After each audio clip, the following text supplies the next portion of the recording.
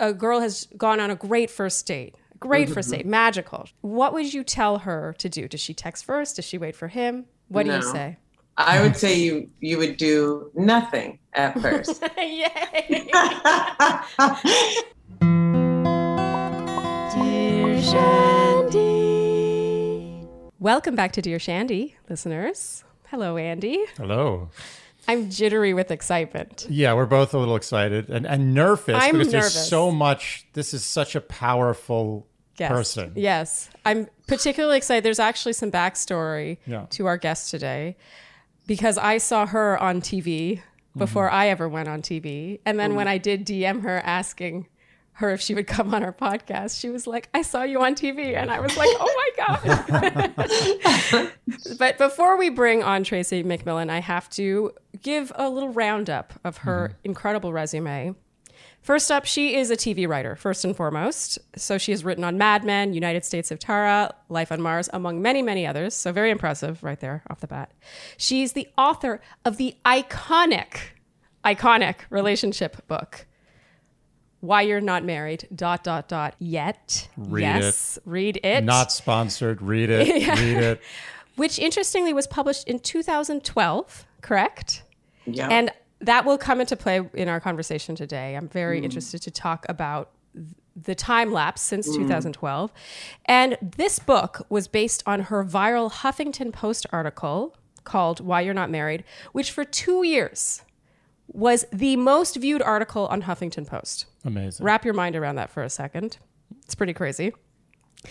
And she also has a memoir, I Love You and I'm Leaving You Anyway, which is in the coffee table right now. And a debut novel. You'll know it when you see it. She's an incredible writer. And I think that's one of the reasons why I'm as nervous as I am. Because we've had some famous people on this podcast. But I get really wowed and starstruck when I really admire someone's writing and what they have to say. Yeah, I won Charlene over with my initial texts. That was it. No looks, no personality, just texts. And so when I saw her on TV, she was one of 3 matchmakers on NBC's Ready for Love, which I ate up, by the way, right before I applied to be on The Bachelor. So that's when I saw her on TV. She was incredible on that show. Her TED Talk, titled The Person You Really Need to Marry, has a whopping 16 million views on YouTube. And she continues to share her sharp insights on the regular on her Instagram at Tracy McMillan. And I'm just so thrilled that she has chosen to join us today. Thank you so much, Tracy. Thank you. I'm so happy to be here. It's weird to hear you say all those things. I'm like, wow, that's I've done some interesting things. And I don't really think of it like that at all. So what I especially love is it's so eclectic.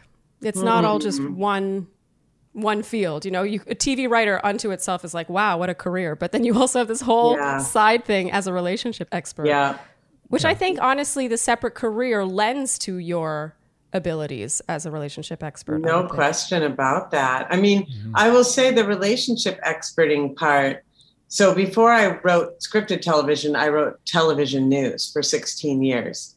And I was forever in, newsrooms are big, giant rooms filled with single people, basically. And there's some married people in there too. But I would be having these conversations with the reporters and the other writers about their relationships. And so sometimes I just sort of feel like this is what I've been doing all along, is talking to women and men about their relationships. And eventually someone just brought a camera. That's kind of how I look at it.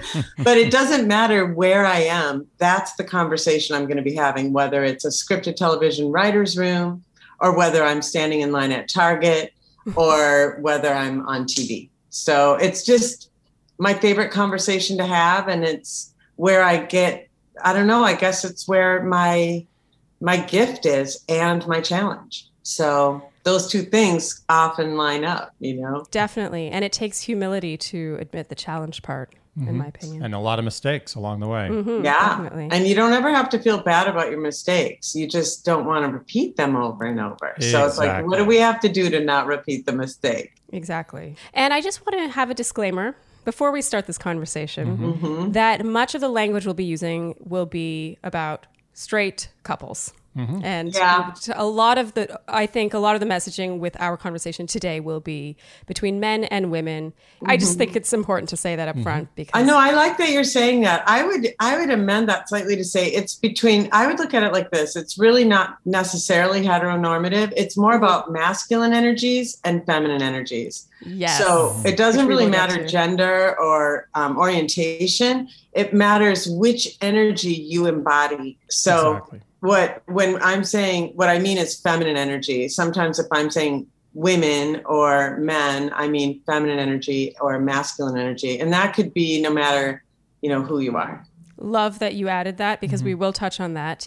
And I do think, like you said, everything we're going to discuss can apply to all genders. Yeah. But I wanted to get that out of the way first. Yeah, that's great. I appreciate that. So right off the bat, we are going to talk a lot about your book. Even though I know you've written 2 other books, but of course, this is a relationship podcast. And I do think this is one of those books that's like a giant nodding in agreement. That's the whole time. Just like your neck gets sore from the nodding. And you kind of want to ship it to your single girlfriends. Yeah. But then you feel like maybe you shouldn't. It's like a Gideon's Bible. It should be in like every bedside table. That's funny. So obviously the book is about the mistakes people make. But what I wanted to hear from you is 9 years later, approximately, I wanted to know if out of those 10 chapters, which are really 10 reasons why someone is not yet married, what do you think are the most common mistakes people make? I often think that, it's so hard to say what the most common things are because there's like big picture mistakes and then smaller picture mistakes. So I'm going to say in the big picture, the thing that people really don't do is have a relationship end and then turn within and go, how did I create this? What beliefs do I have? What patterns of my beliefs and my life are showing up in this relationship that just ended? Because there's always something to learn and it's always going to be something in me. So, you have friends, they have breakups, and there's basically kind of 2 responses. There's, I turned within to look at myself and deal with whatever I need to deal with in order to move forward without doing that same behavior. Or creating that same relationship, or there's some version of she's crazy, he's an asshole. And when people are like, well, I kind of just think he's an asshole, they don't learn anything and they're going to repeat it. Now, they may not repeat precisely what they just did, but they're going to repeat some new version of what they just did or some new version of their own belief system. So that to me is the biggest mistake people make, is just going through their relationships as if they are not the common denominator and as if everything is out there. And if you could only change the world, you would be different. And that's never, ever the case. Well, it's interesting. Such a good answer. She's good. When you get out of a relationship, you're so wounded and your emotions are all over the place. It's very hard to sit down and do an unbiased postmortem. Yeah. It's obviously you're trying to protect your ego, or you're just trying some form of protecting your ego. Yes. You're either blaming it on the guy completely, or as you said, you're blaming it on yourself. And I'm wondering what the best strategy is. I guess you have to do work on yourself as a person before you actually do the work of the relationship. Yes. There's a weird paradox where you can't really practice relationships on your own, but you have to do enough work on your own to be able to practice well once you're in a relationship. I sometimes think, as I'm listening to you talk, that people's relationships are as functional as or the quality of your relationships is very much related to the quality of your best friends. Because a lot of times at the end of the relationship, you might be all confused, but your friends are probably going to be able to tell you, you know what, here's what we saw happen. You know, I always say that Why You're Not Married, the viral piece, was simply me saying what everybody around you wished they could say without having you excommunicate them. Yeah, you were the best friend. You're the friend that everyone needs. Yes. Yeah, I'm like your best friend, big sister, auntie, whatever that is for you, I'm her. She's the friend who tells you your breath is bad, your clothes are ugly, there's something in your teeth. You've got terrible dandruff, like everything.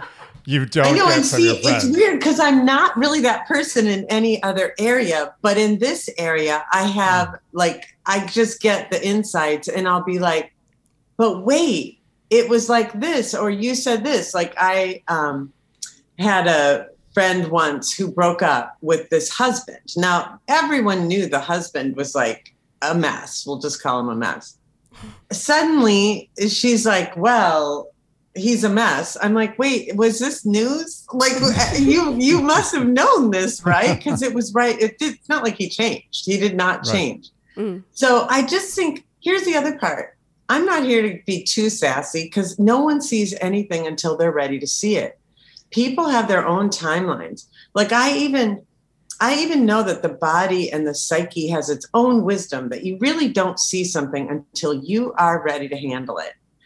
So if something's coming up for you, it's like, oh, I must be ready for this because here it is. And nothing is ever like too soon or too late. I say things are on time and in time. And that's everything. The breakups, the relationships, everything that happens. You know, I have a spiritual view of relationships and life. And in a spiritual view, there's like, I almost see it as like, a universe or a galaxy. It's like everything's in its right place. It's like, how do we send up a rocket and it gets there 12 years later on time? You're like, how'd that happen? Well, because there's an order and everything's moving in an ordered way. I like to think that life is that way too. And that when you align yourself with what's highest in you, you start to create different kinds of relationships and different opportunities come into your life, things that couldn't have happened before you were more aligned. Yeah. So how does the alignment work? Well, whatever messy shit's going on in your life right now is there for you to deal with so that you kind of like tune the radio station of you in a little bit.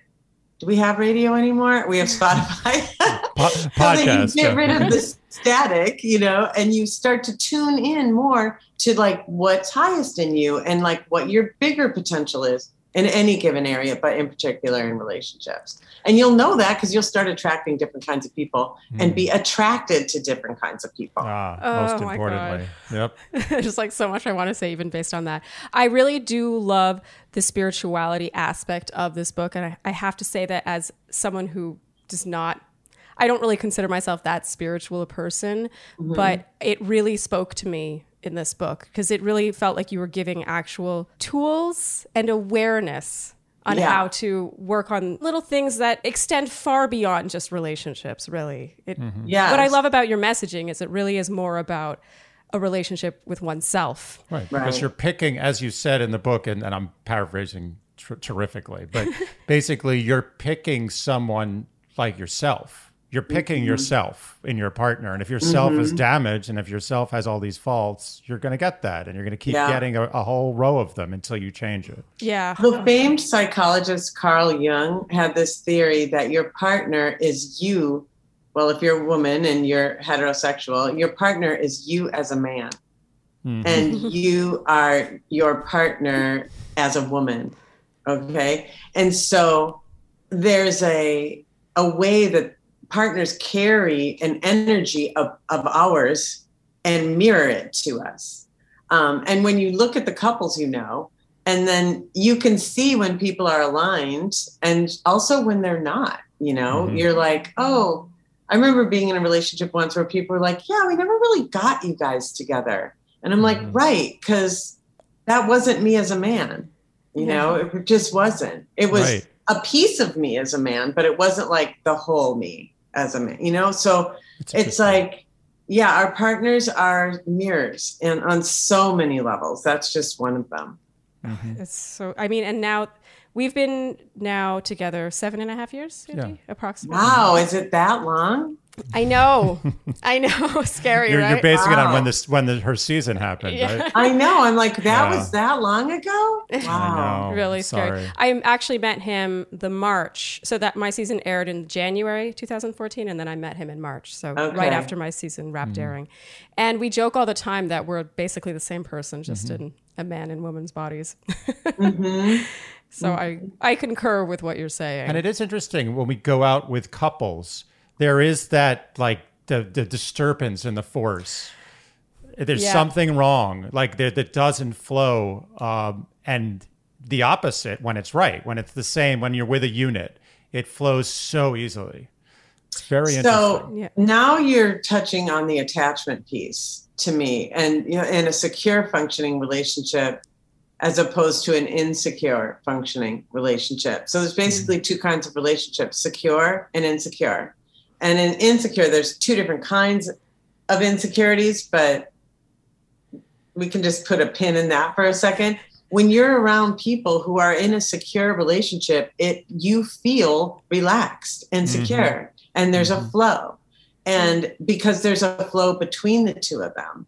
And when people are in an insecure relationship, you can feel that too, because there's not that kind of flow. There might be a disconnect, or sometimes there's bickering, or not even just bickering, but like something more that feels not relaxed, you know?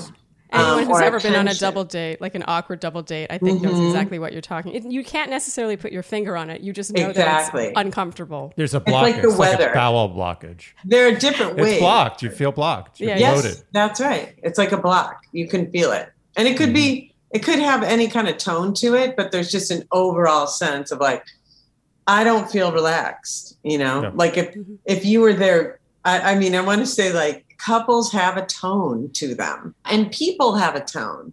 And a lot of what you create in your life is coming from whatever your tone is. So whenever there's trouble in the relationships, I always know that there's something in here that needs to get addressed. And that's really what the book is sort of about. And here are some of the big things that people need to address. And what I really love is that really comes down to some degree of taking responsibility. Oh, 100%. I think you have to take responsibility for 100% of everything that's in your life. Like, there's never a victim. There's a saying, there are no victims, only volunteers. I mean, it doesn't mean there aren't abusive relationships, but we are adults. We do have choices. There's an interesting thing where children and teenagers, when they're in family systems, because oftentimes what we do in our adult relationships is we recreate the tone of our family home. It might not be the details of it, but it will be, we feel the way we felt. And if you want to know how you felt as a child, oftentimes just look at certain aspects of your relationship and you'll be like, oh, that's how I felt, because that's how we create from that. It's literally, we choose what is familiar, which is to say what is family. So oftentimes it's like you have to sort out what was going on in your family of origin, or you're going to recreate it in your current relationship.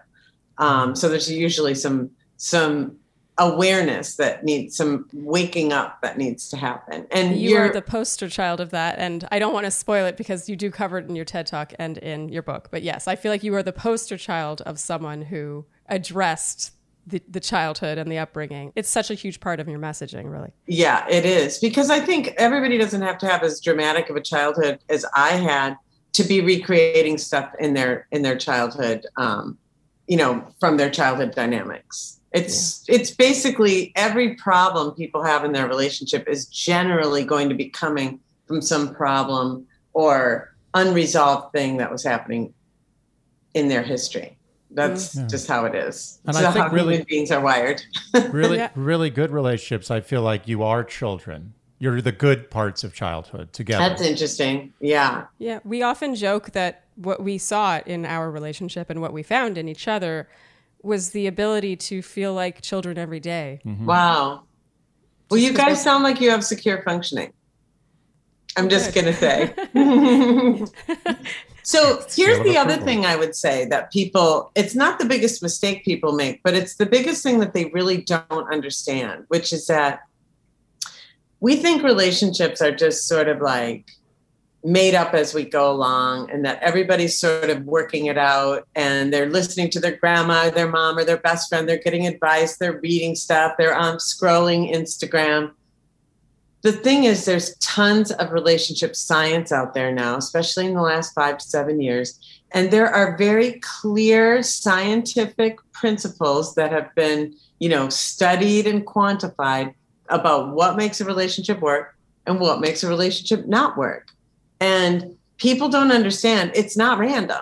Like, relationships work when you do certain things, and they don't work when you do certain things or don't do certain things. It's just that simple. So if you do the certain things, you will have a relationship that functions. It's like a car working, Yes.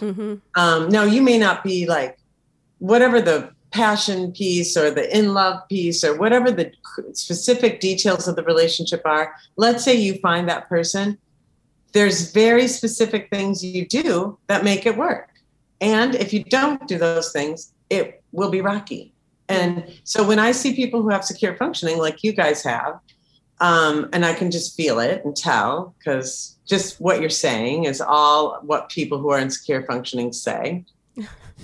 You know that you're doing those things. Now, some people grew up in those houses, so they naturally do those things. It's almost like a language. It's like an emotional language.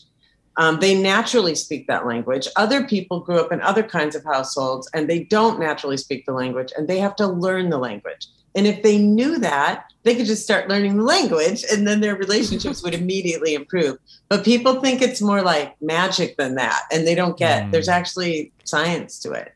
Oh, that's so well put. That reminds me of a line in the book when you say, like, people think it's magic. It's just this thing you find. You said in the book at one point that it's like people sort of associate chemistry and feelings as these things that happen to them. Right. And I think this was in the chapter about being shallow, which, by the way, was one of my favorites because I saw a few too many girlfriends in that chapter. But it's the sense that you are not in control of the feelings you are feeling. It's just all just happening to you. You're just like receiving, which is not what it is at all, really. No. Yeah. Like, you are an active player in feeling. That's right. Yeah. Especially once that beginning stage wears, it doesn't have to wear off, but once that beginning stage sort of gives way to the next stage, that's when it really becomes a lot of choices. How are you going to respond to the things that happen in the relationship? And if you respond from a place of like defensiveness or a place of avoidance or a place of anxiety, you're going to create something that's wobbly and has, there's very clear things that lead to breakups, and it's not random at all. It's not even a little bit random. Okay, so on that note, we're already going to go out of order then, but based on what you just said, because this is such a common question. A lot of the questions I'm going to have for you are themes we've seen. We've had this podcast for almost a year now, and we have 2 out of 4 of our episodes a month are us giving relationship advice. So either with a live caller or we're in the living room answering questions that we read. And it's insane what patterns there are in the questions. They're often variations on the same theme. Yes. And so based on what you just said, like the sequence of events. Yeah. A very common question we get is a girl has gone on a great first date. Great first date, magical. She thinks it's something special. She doesn't know what to do. What do you do next? What would you tell her to do? Does she text first? Does she wait for him? What do you say? I would say you would do nothing at first. Yay! I think you want to see. I don't think people give enough. They don't trust enough in the early stages. I have a lot of people who come to me for relationship advice. Friends of friends. And I often see them if they're on the anxious side. So again, this goes to the attachment thing. So if you're anxious, you're going to want to do something because you're going to want that feedback so that you know that they like you and you know where you stand. It's very, very hard to deal with uncertainty if you're on the anxious side of the color wheel, right? But you need to work on dealing with uncertainty. Because the truth is that uncertainty is always actually going to be there. So you're going to deal with it on day one. You're going to deal with it throughout your relationship, because we don't know what's going to happen ever, you know? And that's just part of life. So I would say do nothing. I would say see what the person does. What is their level or their rhythms of getting in touch with you? You know, this is something you want to know, because you want to know if what comes naturally to them is something that you feel good with. Not like, can you tolerate that? Can you hang with that? Does that feel good to you too? You don't want to make something happen. You want to see what they're doing, and you want to do who you are, you know? You know, a lot of times people will say to me, women in particular, will say to me, how come he gets to make all the decisions? Like, how come I'm always waiting for him to do everything? And it's really not him. So there's a principle in relationships that whoever wants something less controls it. Okay. So that's whether it's sex, money, you name it. Whoever wants a relationship or some aspect of a relationship less. So true. Yeah. I'm laughing as I start like going through the Rolodex of all the different aspects. It's amazing how true that is. Oh, yeah. Yes. So science.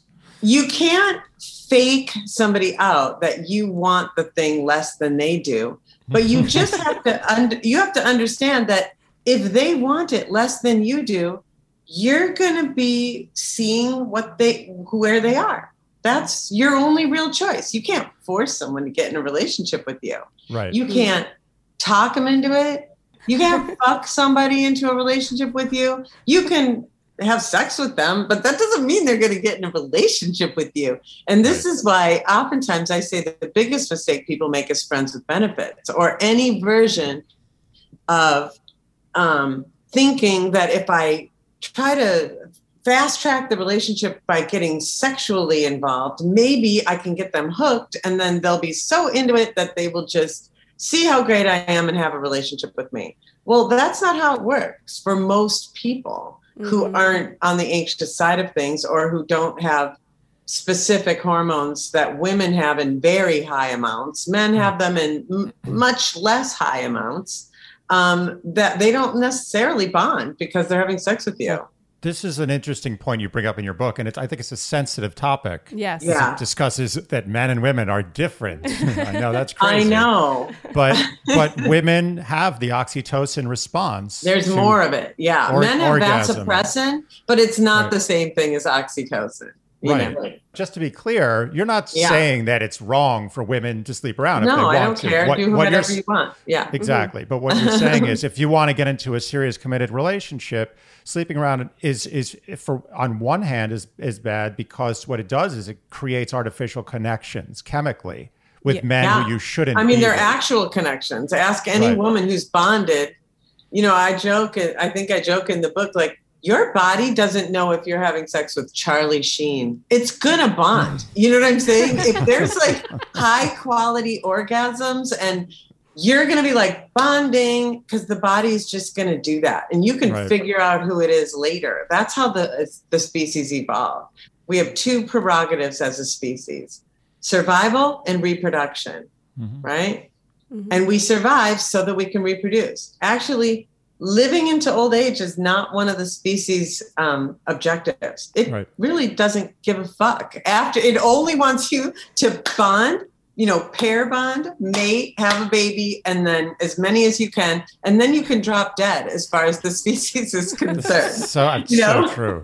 Yes. So it's like knowing that, and I know that people don't like evolutionary biology because it's super inconvenient, but I feel like this is where liberal people tend to be sort of like climate change deniers. Like we become science deniers in this area because we don't like what it means. It means these things that are really bothersome.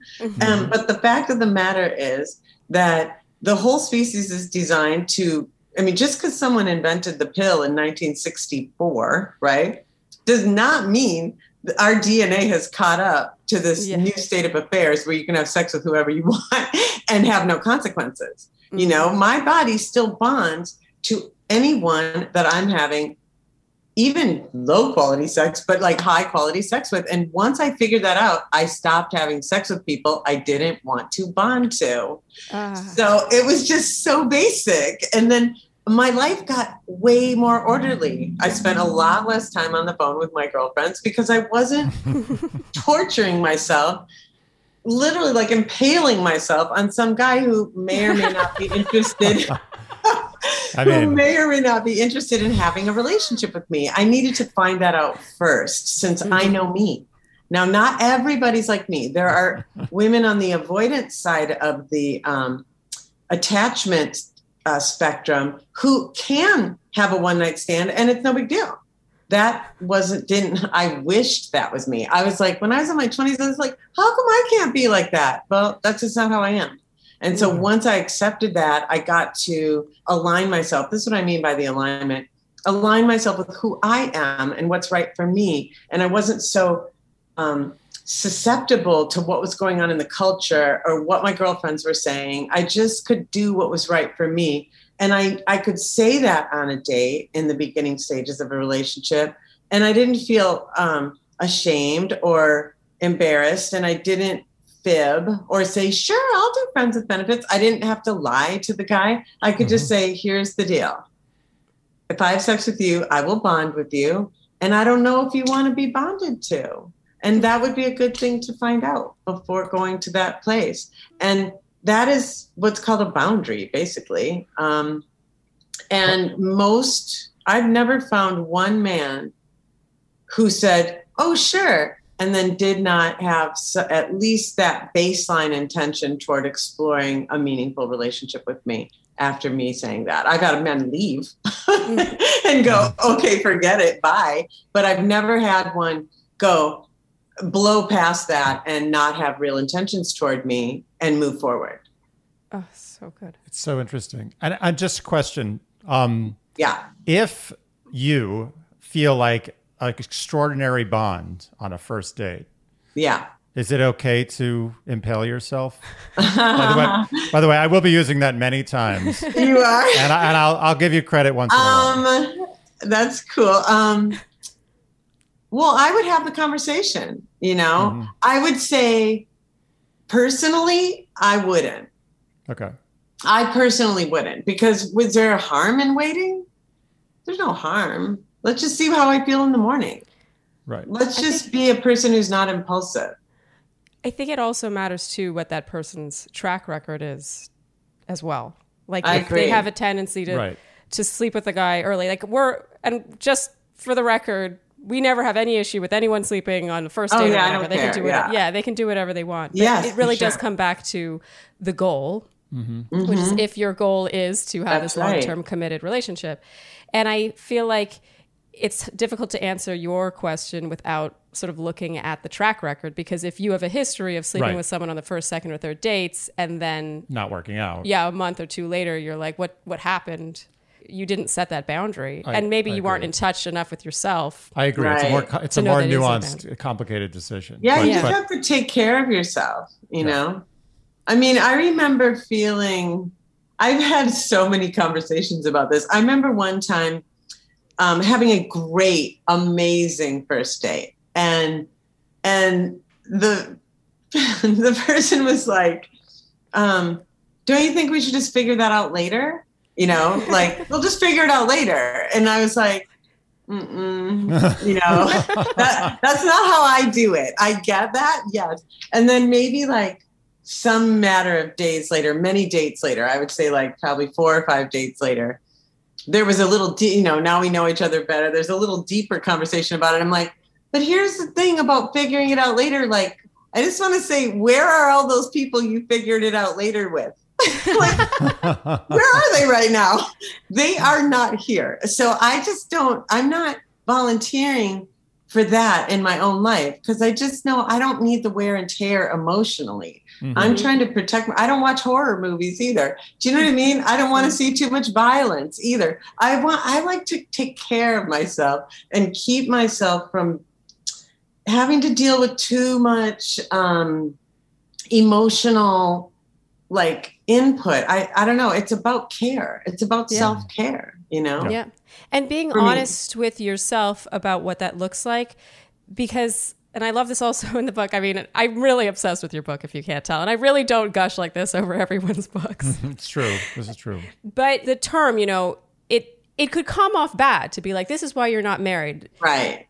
And I think a lot of people, often women, lie to themselves about the fact that that's what they want, as though it's non-feminist to want to get married. Totally. But I do think a huge part of ultimately protecting yourself is, and again, another chapter in the book, is to not lie to yourself about that. It's totally okay to want to get married and to have that relationship. Exactly. And I was taught, I'm older than you, I was taught that was completely unfeminist and you shouldn't even want that, you know? That a woman needs a woman needs a man like a fish needs a bicycle. And that is actually just not true. As far as the species is concerned, we need partners. We do. It doesn't matter who your partner is. I don't care. But I don't want a partner like with a dog. Do you know what I'm saying? Yeah. I want to, or a kid. I want to partner with a mutually loving mate. That is a huge part of being human. So I just look at that and I embrace it. And it's not, I just try not to judge that, any part of it. You know, I don't want to make it sound like this is about having sex on a first date, because it isn't. It's about what is right for you. And if you can have that relationship and it doesn't cost you anything, I'm like, go for it. Go for it. Yeah. Yeah. But I just know for me, it did cost me something. And many of my girlfriends, they'd be like, I'm not successfully doing friends with benefits. I'm falling in love with these guys, basically, you know? So that to me is a thing that if we're going to talk about modern relationships, we have to talk about that. Like, how do you deal with the fact that we all have so much choice, but sometimes it's not in my own best interest to go too fast. But that brings me to a huge question that I had reading your book, because again, your book was written in 2012. Yeah. And it's safe to say, well, I will mention that in 2012, like I was on dating apps in 2012. So were you, Andy. And I think there was, you know, it was sort of coming into the world as a normal thing, but there was still some stigma around it in 2012. Oh, A little bit. Yeah. Not like it wasn't shocking. I know when I started in like 2005 or 6 on MySpace, by the way, I'm a first mover, early adopter. Amazing. I was a creep. I was like, oh, I'm meeting all these girls on MySpace. They're like, ew. I was like, no, well, what's wrong with that? Why is that ew if we're actually talking and having connections? I didn't understand. But anyway, yeah, it was really considered creepy then. I remember dating a guy briefly in 2011 or so. And when we met his friends, we had met on Match, and he told me to tell his friends that we had met like on the subway or something. Like he was embarrassed. That's funny. So there was still some stigma. And so my point is, your book's from 2012. It's now 9 years later in a world where people are drowning in options. Just when you talk about options, that's what I was thinking of. And what I think is interesting with that is it then starts to tie in what you touch on in the book and generally your overall messaging, which is sort of like valuing yourself and letting the game come to you, is one of my favorite lines you use. Yeah. Another one you say is, you do not need to make it easy for a man to date you. True. So we're in 2021. When men don't need a ton of game, they don't need to be big risk takers. Andy talked me up at a event, which I think is a testament to your generation. Yes. But I think your son now, Tracy, is probably in his early 20s. 24, yeah. So no game. He's got no game, I guarantee you. He's her son. He's got to have game. I'm sorry. Oh, that's true, actually. That's true. He will have a game someday. The pieces are there, but they're not in any sort of order. I guess my question is, how do you balance what you talk about in the book, which is the feminine energy, which is allowing a man to come to you, not necessarily making that first move, with the fact that men are almost, I would say at this point, groomed to not have to take a risk and even it's pretty fascinating. It's a great question. Oh, yeah. Because, what you guys, I don't know. Let's just start by saying, I don't know. I will say the relationship I'm in now, I took risks I've never taken before. And I'm going to say, in part, it's coming from that place that what you're speaking on right now is interesting. But I also think, I haven't worked this out because a lot of what I do as a relationship coach is figure out my own shit and then help you with what I just barely figured out or what I'm currently figuring out. And I'm always learning in my relationship. But so I think the feminine energy is obviously super duper important. And I don't pursue. Now, here's the thing. I don't pursue inside of the relationship either. One of the most toxic relationship dynamics is the pursuer distancer dynamic. That's where one person is like, there's two versions. There's there's many versions, but there's the version of like, talk to me. We need to, like if there's a problem in the relationship, one person pursues the other person and says, we must talk about it. And then the other person's like, I don't want to talk about it. Now, this kind of maps onto the male-female thing, but not always. Another version of it, and the more one person pursues, the more the other person distances. This is like the hamburgers and French fries of relationship, like of divorces. This is why people break up, because you've got one person who's heavily pursuing and another person who's distancing. Well, there's a version of that happens. That pursuing behavior starts even before you're in the relationship. It starts when you think you have to pursue in order to get the relationship, right? So I never pursue. I just know there's something toxic. I'm going to say that's a strong word, but there's something that easily brings a relationship out of kilter about pursuing. You sort of have to be more, and this is probably a spiritual idea, more like contained in your spot. So, okay, I want to bring together a lot of different concepts. So a secure person who has a secure attachment style. In the adult version, it's called free and autonomous. So what I'm saying that we need to cultivate is a sense of freedom and autonomy in what we're doing, as opposed to going after somebody because I'm coming from a place of lack and I want to get this person and put it on lockdown. Right? So I think as long as you're coming from a place of autonomy and freedom, you can do certain things that maybe look like you are signaling your availability. Because I think a lot of men need to know that the answer will be yes. Yes, I could not agree more with the point that you've just made, by the way. I really feel like in this world of online dating and all the options just at your fingertips, why would a guy even approach a girl at a coffee shop when he has 100 at the tip of his thumb who he knows are single and looking? It's like they've completely lost that chip that makes them take a risk. Yeah, I think it's actually, this is a bigger, I've spoken with you about this. I know sometimes you think I'm crazy, but I think online dating is more dangerous to the human race than climate change right now. That's interesting. Because I think the evolution of, how men and women reproduce has been the same for literally millions of years. Yeah. And now suddenly it's been literally turned upside down, the dynamics. Yeah. And I think what we're going to see a lot more of is, first of all, men who are kind of neutered in their ability to pursue women, and women who have just give up. They're like, forget this. I'm not playing this game, but this is not the way my DNA has taught me how this is supposed to work. And I'm just going to get out of the market. So you're going to have, I think, and I know this is really taking it to the next level, and this is really not what we're discussing, but I think honestly, you might see reproduction rates plummet. Oh, they're definitely going down. There's no question about that. Across the world, people are not having, at least in the Western world. Yeah. And, the marriage rate is like below 50%. The marriage rate has never been lower. People don't get married, Right.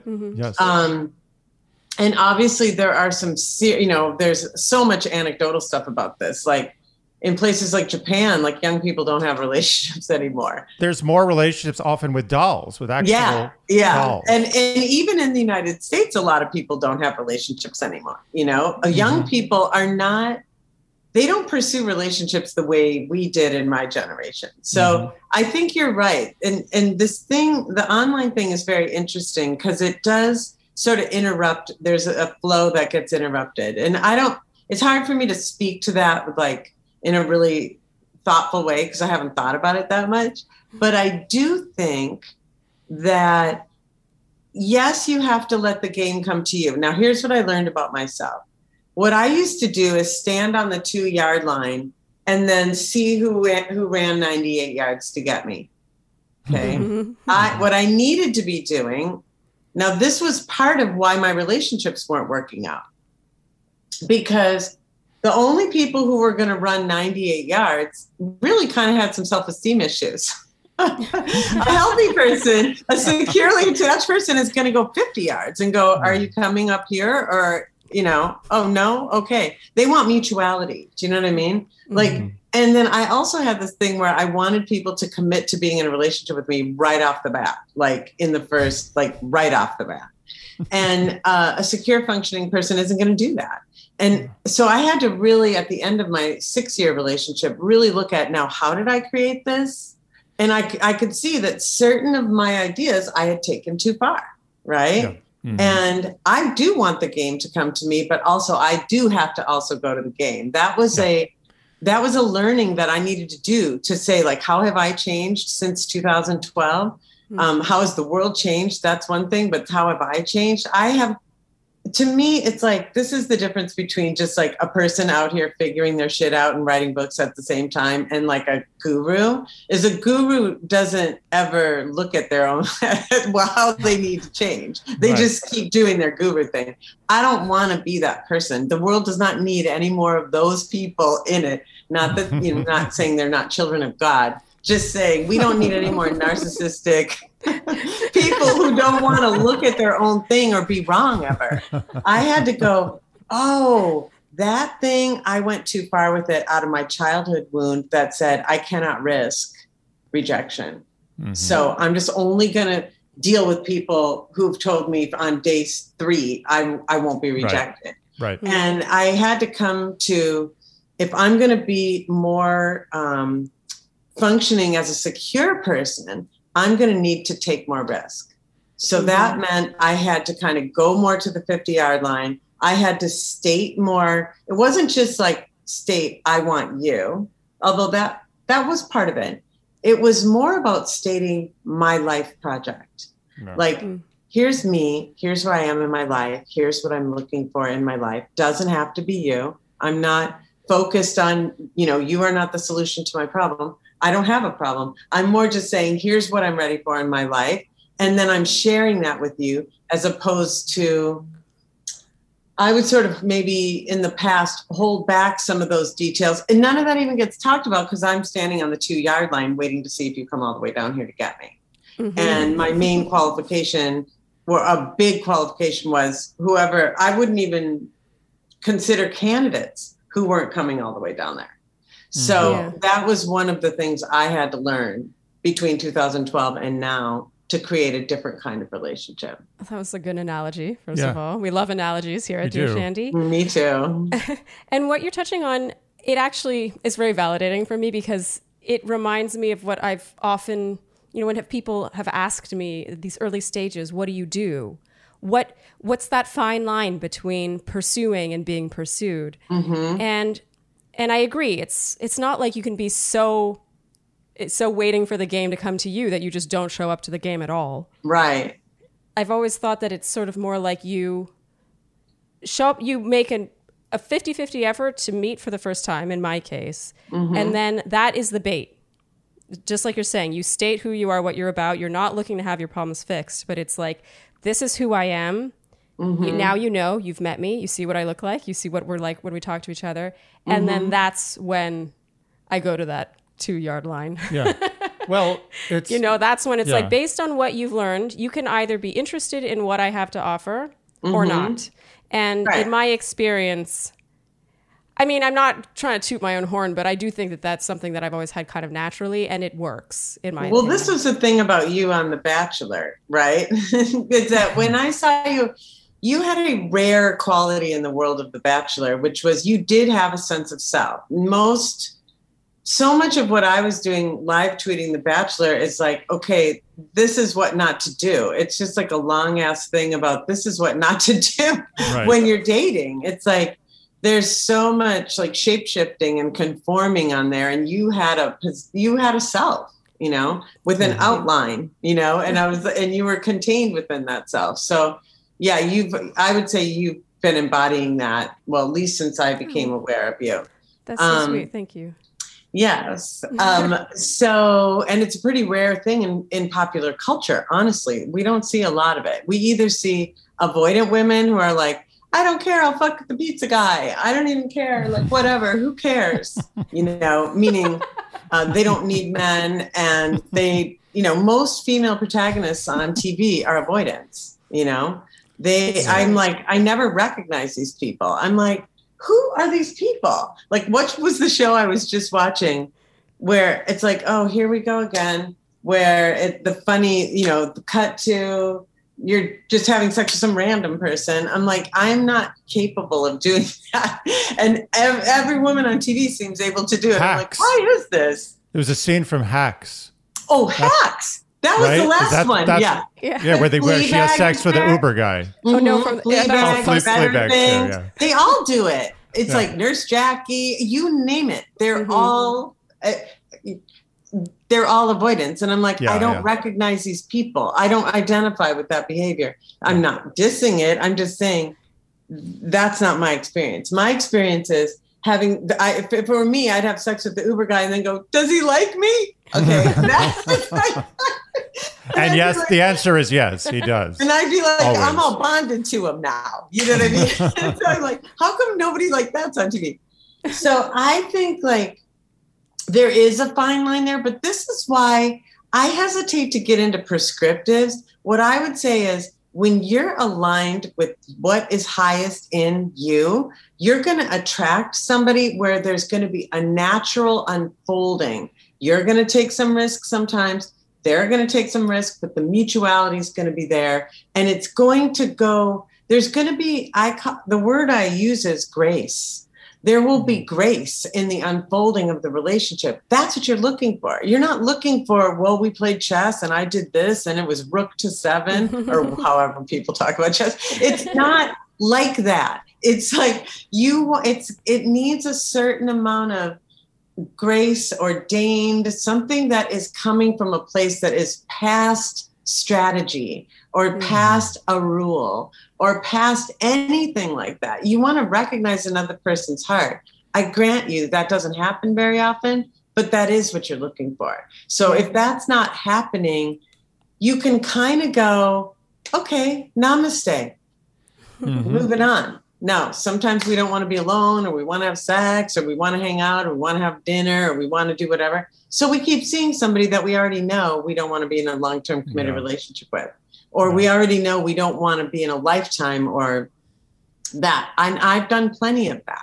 I've been in full-on years-long relationships with people that I knew, I'm not going to marry this person because I don't want to, Now, I didn't lie to that person. I said, I don't see that. Now, maybe it could change. Here's what I've learned. That doesn't change. That is what I've learned. It's like a relationship is what it is from the very beginning. This is like my lesson most recently in the past couple years is like, there's a DNA. It is what it is. If it's more friendship, that's what it is. You don't really take it over to this other place. Doesn't mean you don't have sex with the person, but it's never going to be that. It's going to be what it is. Or if it's more sexual and there's no friendship, then it's going to be that. Or if there's not quite enough of whatever it is, then it's going to be that. Going to therapy, doing all these things, it doesn't change. It is what it is, right? It's like a person or a baby. That baby's going to turn into a bigger version of that baby, but it's never going to turn into a different baby, And once I got this, I could let go of relationships that weren't what I was looking for way, way, way earlier in the process. Well, people are so fearful. They're driven by the fear of loneliness. It's an incredibly horrible, it's probably the number one fear. It's definitely being up there. alone. And it's a real thing. So I don't want to minimize it. It's a real thing. Oh, absolutely. I'm not minimizing. I think it's a terrible fear. No, I don't think you are. I just want to acknowledge that. But I think that the driver of staying in these relationships is the fear of loneliness. And I think confronting that fear is a very important thing, because what that fear will do is just get you deeper into a situation that's harder to extricate from. Yeah. And it will cause bigger problems than loneliness in your life. So confronting the fear of loneliness, I think, is very important. Not saying confronting the fear like I'm accepting I'm going to be lonely for the rest of my life, but I'm accepting that I'm going to be maybe lonely for the next couple of months. Yeah. That's it. Well, I think that there's another thing I've noticed too, and I don't know if this is true for everybody, but just like you can't snap your fingers and call a relationship into your life. I also am wondering if you can't snap your fingers and call it out. Like my thing is like, I will know a relationship needs to end before I'm able to end it. The day that the relationship ends is almost just as magical as the day it starts. Like you will know it needs to happen, but I have not found that I can like go, all right, it's over starting today, and pull the plug and that's it. I found that I need to be there until it's done. It's like an assignment, or you're on a bus ride and you're there. And I'm not talking about abusive relationships, you guys. I'm talking about regular old relationships that this is over. I'm not belong here anymore. And but I have not been able, like that day, I fucking handle it. It's like it's more like there's an assignment and I complete the assignment. And that day, it's like a leaf falling off the tree. It's over. And then you're like, wow, why was it so easy that day when for the previous 4 months or however long it takes you to get out of a relationship? Well, I'm going to say because there's still stuff you're learning there, and it can look like I'm afraid to be alone, but really it's that I haven't finished the assignment yet. I don't know. Interesting. Yeah. And I don't know. I say this because I've had to become a lot less, what's the word? Certain about stuff. The older I get, the more I really realize, like, we don't really call every shot in our lives. It's not like that. We're in a dance with life. Sometimes we do our will, and our will works. And then other times life's doing its thing on me and we're interacting with it. Right. And, but when I'm ready and I'm coming and I'm like, okay, I'm really ready to have a new experience. Because a lot of times a relationship is showing you something that you really need to come to terms with. And it doesn't end until you come to terms with it. And then, boom, it's like the spell breaks and you move on. But I don't know if you can just click your heels 3 times and have it happen. Otherwise, wouldn't everybody just leave those bad relationships? How come they're not? I'm looking for a more gentler way to interact with that particular feature of being a human being, having relationships. Yeah. I mean, the one who's able to just stop a relationship the second they're like, oh, I think this is going to end one day, I'm stopping it right now. That's like they're on another level. Yeah, That's like master level. I don't know if anyone like that exists. That might be that actually might be sociopathic behavior. That's what I'm saying. Efficient, but sociopathic. Yeah, I was thinking that's not someone you want to be in a relationship with. Yeah, I'm not sure. So what do you do in that meantime? There's those mean times. And I try to have I want to have more and more gentleness in the way I look at these human experiences, because we're all out here doing the best we can. I think a big piece of having a good relationship is knowing that no one's ever holding out on you. If they're not giving it to you, it's because they don't have it to give. Right. And that is both freeing and, really sobering, Okay. You said something a little earlier that sparked this other question I have, and this is a frequent question we get again, which is you were talking about trying to change a person and just accepting that the relationship is what it's going to be, or it's going to be what it is.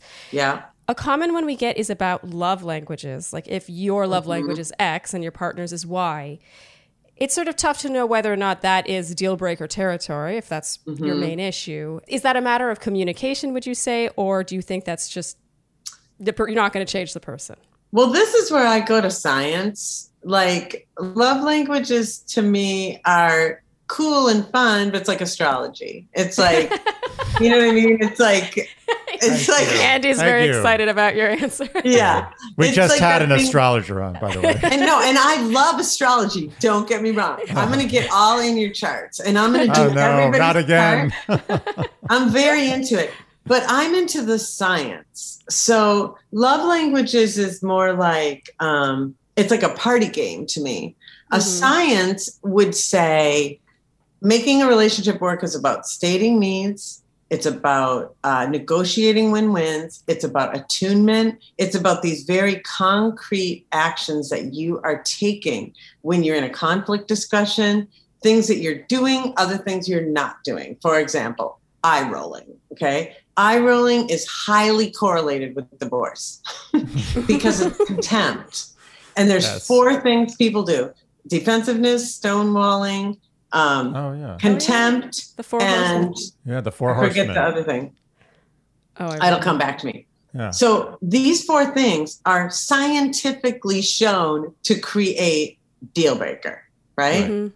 I don't think love languages are scientifically deal breakers. I'm interested in the science because if I know that when my partner makes up what's called a bid and says, while they're reading the paper, and that means I need to, the couples who succeed turn toward their partner 80% of the time they make a bid, and the couples who fail turn toward their partner 30% of the time they make a bid. I want to be in the 80%. I know I need to turn toward my partner, period. Wow. So this is the shit that is the really boots on the ground stuff that has to do with whether people are happy in their relationships. And there's a number of these metrics and there's new studies being done all the time, but a number of these metrics and things that people are coming up with protocols based on this research that allow people to interact in ways that are way more functional. Here would be an example.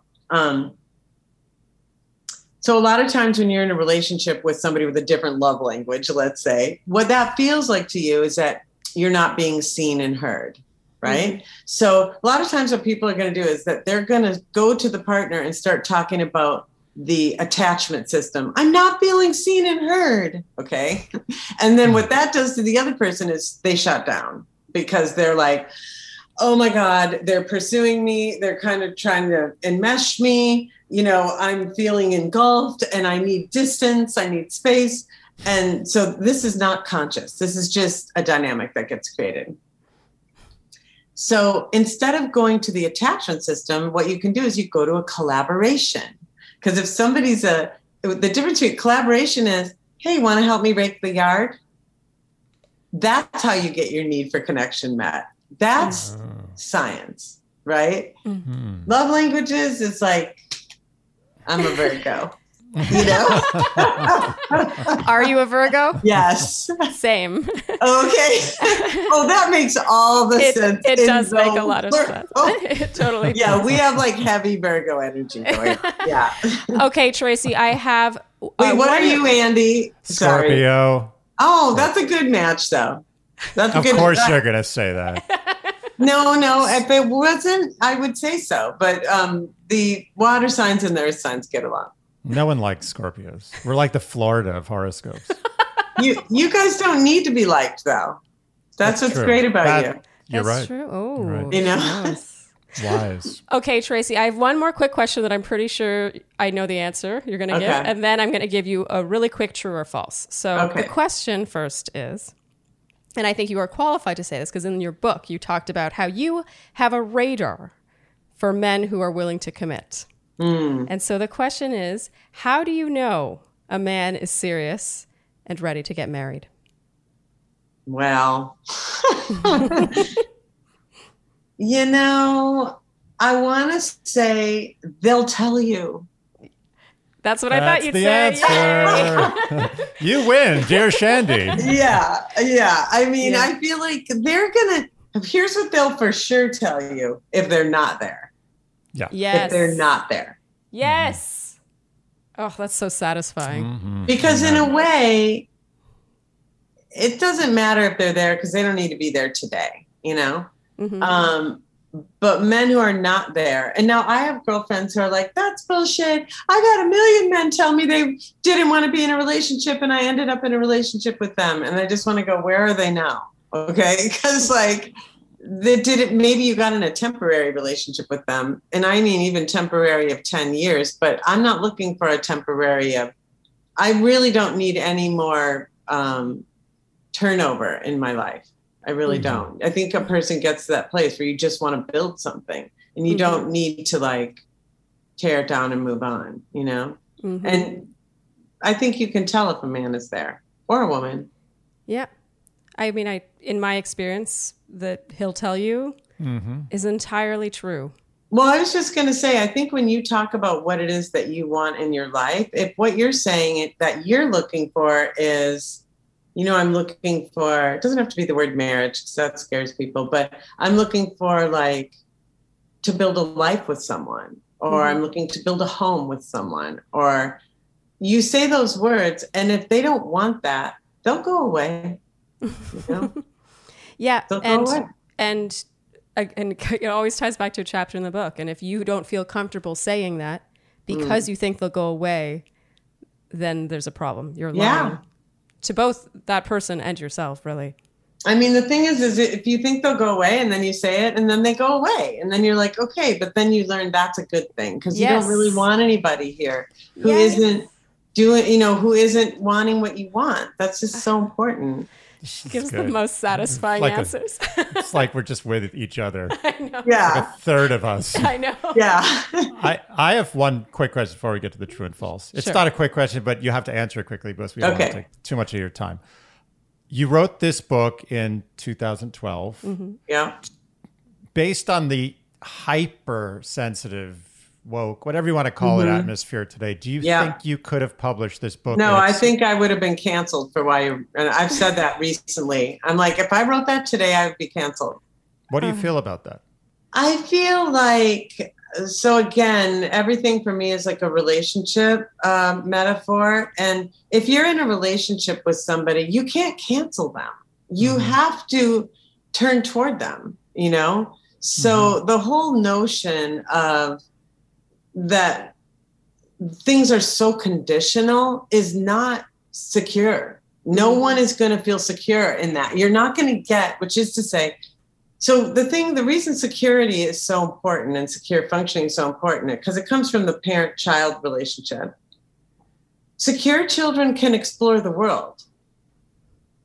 You grow that up. Secure people in relationships can give service to the world. They can go out into the world and release their gifts into the world in a way that people who are constantly checking to see if their relationship is still there cannot do that. That's like the main reason to get into a secure relationship so that you can go do other things besides think about trying to get in a relationship all the time. Because the thing is most people who are not in a relationship are trying to figure out how to get in one. We all need connection. We all need sex and love and touch. This is just central to the experience of being human. So when on a societal level or one-on-one level, people are constantly afraid that they're going to be canceled, which is to say rejected or marginalized, that's not good for anybody. We need to have a sense that it's okay. Just like a parent and child, it's okay. You can make mistakes. It's fine. I'm still going to love you. Or your partner, it's okay. You don't have to be perfect. You can be X, Y, or Z certain way, and I'm still going to love you because it's okay because everyone has flaws and it's like messy and it's fine. Yep. Well, I'm glad you got this book out under the wire, so to speak. I know. Because it's so important. Yeah. And it's almost elevated above the self-help section, which I'm sure is where it is in the bookstore. But this is in its own category. Yeah. It's just such a Thank you. You're so on point and it's so raw, the advice, and accurate that I think everyone needs to read this. People, even in happy relationships, should read this just to check in. As someone who's in a happy relationship, it was just the most validating thing to read because it put into words what I have felt about other people's relationships. Yeah. And you just articulate it so accurately that it was just like the most satisfying read ever. It was. I think that's why it went viral, actually, because I was saying things that people feel but have never quite been able to articulate, you know? Yes. Yeah. And we're probably scared to even try. That's true too. Honestly. Yeah. And now they are all scared to say. Yeah, everyone's scared. Yay, everyone. Well, that's going to shift. I'm sure that will shift because everything shifts, you know? Mm-hmm. Hope you're right. Okay, Tracy, a quick true or false, and then we'll set you free. Okay. True or false, when you know, you know. I'm going to say true. True or false, timing is everything. True-ish. Because I think timing is always moving, so you never know. Final one, opposites attract. I'm going to say, yeah, that's true. Want to know what's truer? That similarity isn't necessarily, like, similarity is more nuanced than we think. It's not like you like purple, I like purple too. It's more structural than that, you know? So I think opposites can definitely attract. I mean, there's no question about that opposites attract, but you need similarity too. Yeah. Now, when you say this wasn't true or false, so technically it should not be a discussion, but do you think opposites attract immediately, or do you think opposites can attract for the long term? I think sometimes people look opposite on the surface and turn out to have a lot of similarity underneath. So you really are either saying, in their belief system or in their approach to life or in their ways of being. Okay, so opposites attract short term, but not necessarily long term. But you may find out that you thought you were opposite, but you're actually the same long term. That's right. That you're complementary. Yeah, and I would also say, I know, because true and false is hard for me because binaries are really tough for me. Any binary, I just reject most all of them. I'd be like, no, it's more nuanced, you know. Yeah. It's never true or false. It's always gray. Exactly. Yeah, it's both, you know. Yeah. It's both things. Tracy, what a pleasure and an honor. You guys, it was great talking to you. Thank you for having me. Thank you so much for coming. I don't know if you are working on another book, but I hope you are, so that we can have you back and so I can one of these more days. Of your writing. Well, I'll come back anytime, and when I'm in New York, we can go have coffee or whatever. Oh, excellent! God, I'm so excited. We'll hang out. Yay, Tracy! Thank you so much, and you have a great day. Thank you. You too. Okay. Thank you. Bye, you guys. Oh, that's good stuff. Good. She was wonderful. She lived up to expectations. Yeah. And they were very high. They were very high. Mm-hmm. I feel like I pumped her up a lot to you. Well, you did. I mean, I also read excerpts. Yeah. A lot of this book is fantastic. And, you know, sometimes, like, we talked about this, like, we both have had this experience where you, like, meet someone online or something and you never speak to them on the phone. You have all these amazing text conversations and you meet them and they're, like, catatonic. And I was thinking, like, what's she going to be like in person? Is it all going to not translate in person? Yeah. And she was she is who she is in the book. She's fantastic. Yeah. It's difficult to toe that line between being a straight shooter, but also being gentle. Mm-hmm. Do you know what I mean? Oh, yeah. It's actually incredible. Like in this book, there's so many lines in this book or titles to chapters in this book that, you know, when she talks about how she would be canceled, I think there's a lot of lines in this book that would get flack or people would choose to be offended by at the get-go. But actually, if you read what she's saying, not only is she right about the message that she's saying, it's just got, you know, kind of a clickbaity title, like "You're a slut," you know, and you're like, "Oh, how dare you?" And then you read it and you're like, "Oh, actually, there's a lot of reasoning behind this." But she also brings in this like nurturing touch. I gotta say, I have a real appreciation for good writing. Like I'm a writing snob, as we all know by now, and her writing just does it for me. It's so conversational, but also impeccable at the same time. It's medical quality. Yeah. It's pharmaceutical grade relationship advice. It's like, you know, here's an analogy. Okay. Honest love advice. Yeah. It's like heart surgery. It's really messy and disgusting. And if you're not under anesthesia, the most horrific pain you'd ever experience in your life. But in the end, it saves your life. And that's what I think it is. You can't do heart surgery by just stroking someone's chest. You're like, oh, it's nice. Your heart will be fine. Yeah. Those clots will unclog just by me being gentle. No, you have to cut them open. You have to cut open the arteries. You have to tear the heart and sew it back up. And that's what she does.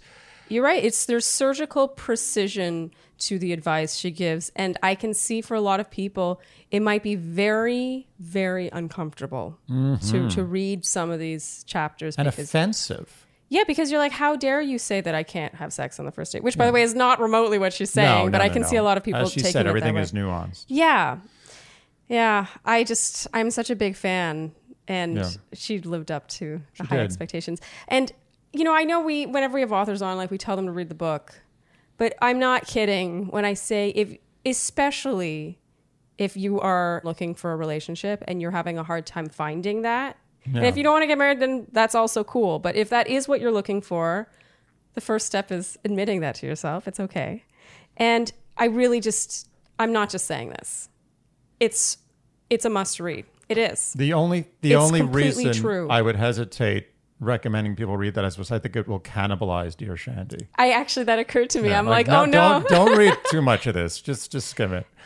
It's epic advice. And, I actually didn't read this book before I went on The Bachelor, before I met you. Mm-hmm. And I don't want this to sound arrogant, what I'm about to say. What it should sound is affirming that this is a good book. I've always had a hard time putting into words the fact that I have not struggled when it comes to romantic relationships. I just haven't. Trust me, I have my other struggles in life in abundance. So right. I'm not saying this from an arrogant standpoint, but it's been tough for me to put into words like why I think what I do works with men. I think on the surface, people could be like, oh, well, XYZ, that, this is why it works for you. But it actually is that a lot of the things she talks about in this book are things that have come naturally to me. And I think it's because I was lucky enough to be raised in a certain kind of household with a certain set of values and raised with a certain amount of self-esteem and like an inner confidence that I think surfaces in many of the chapters that she talks about in this book.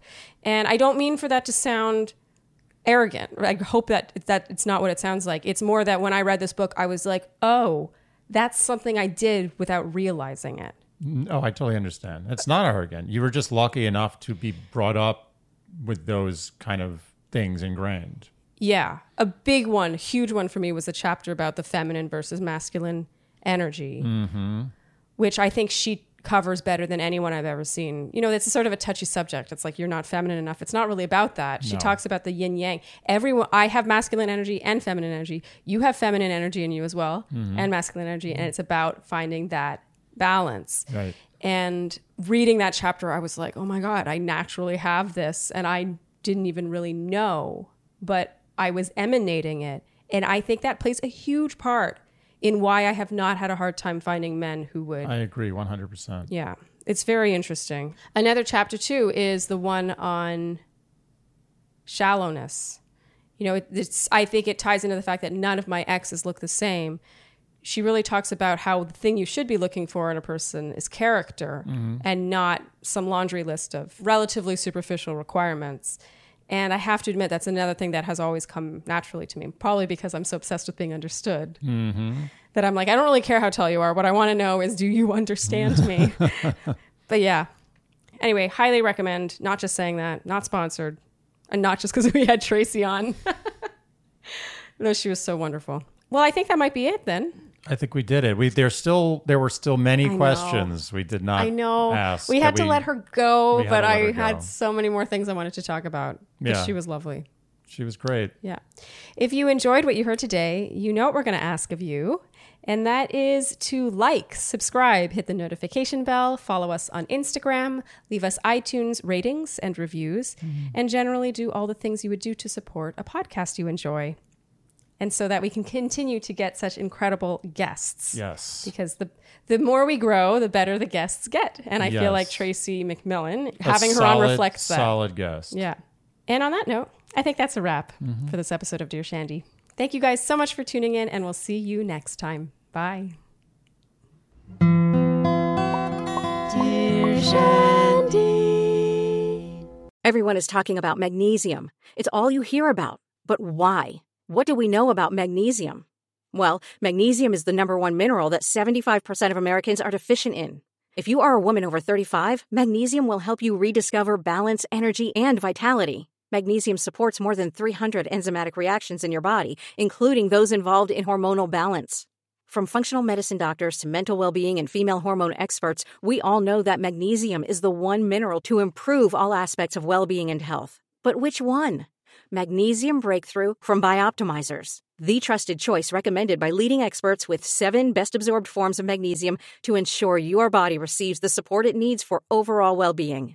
Go to bioptimizers.com/balance today and use code BALANCE10 for 10% off. Support your journey to wellness at bioptimizers.com/balance.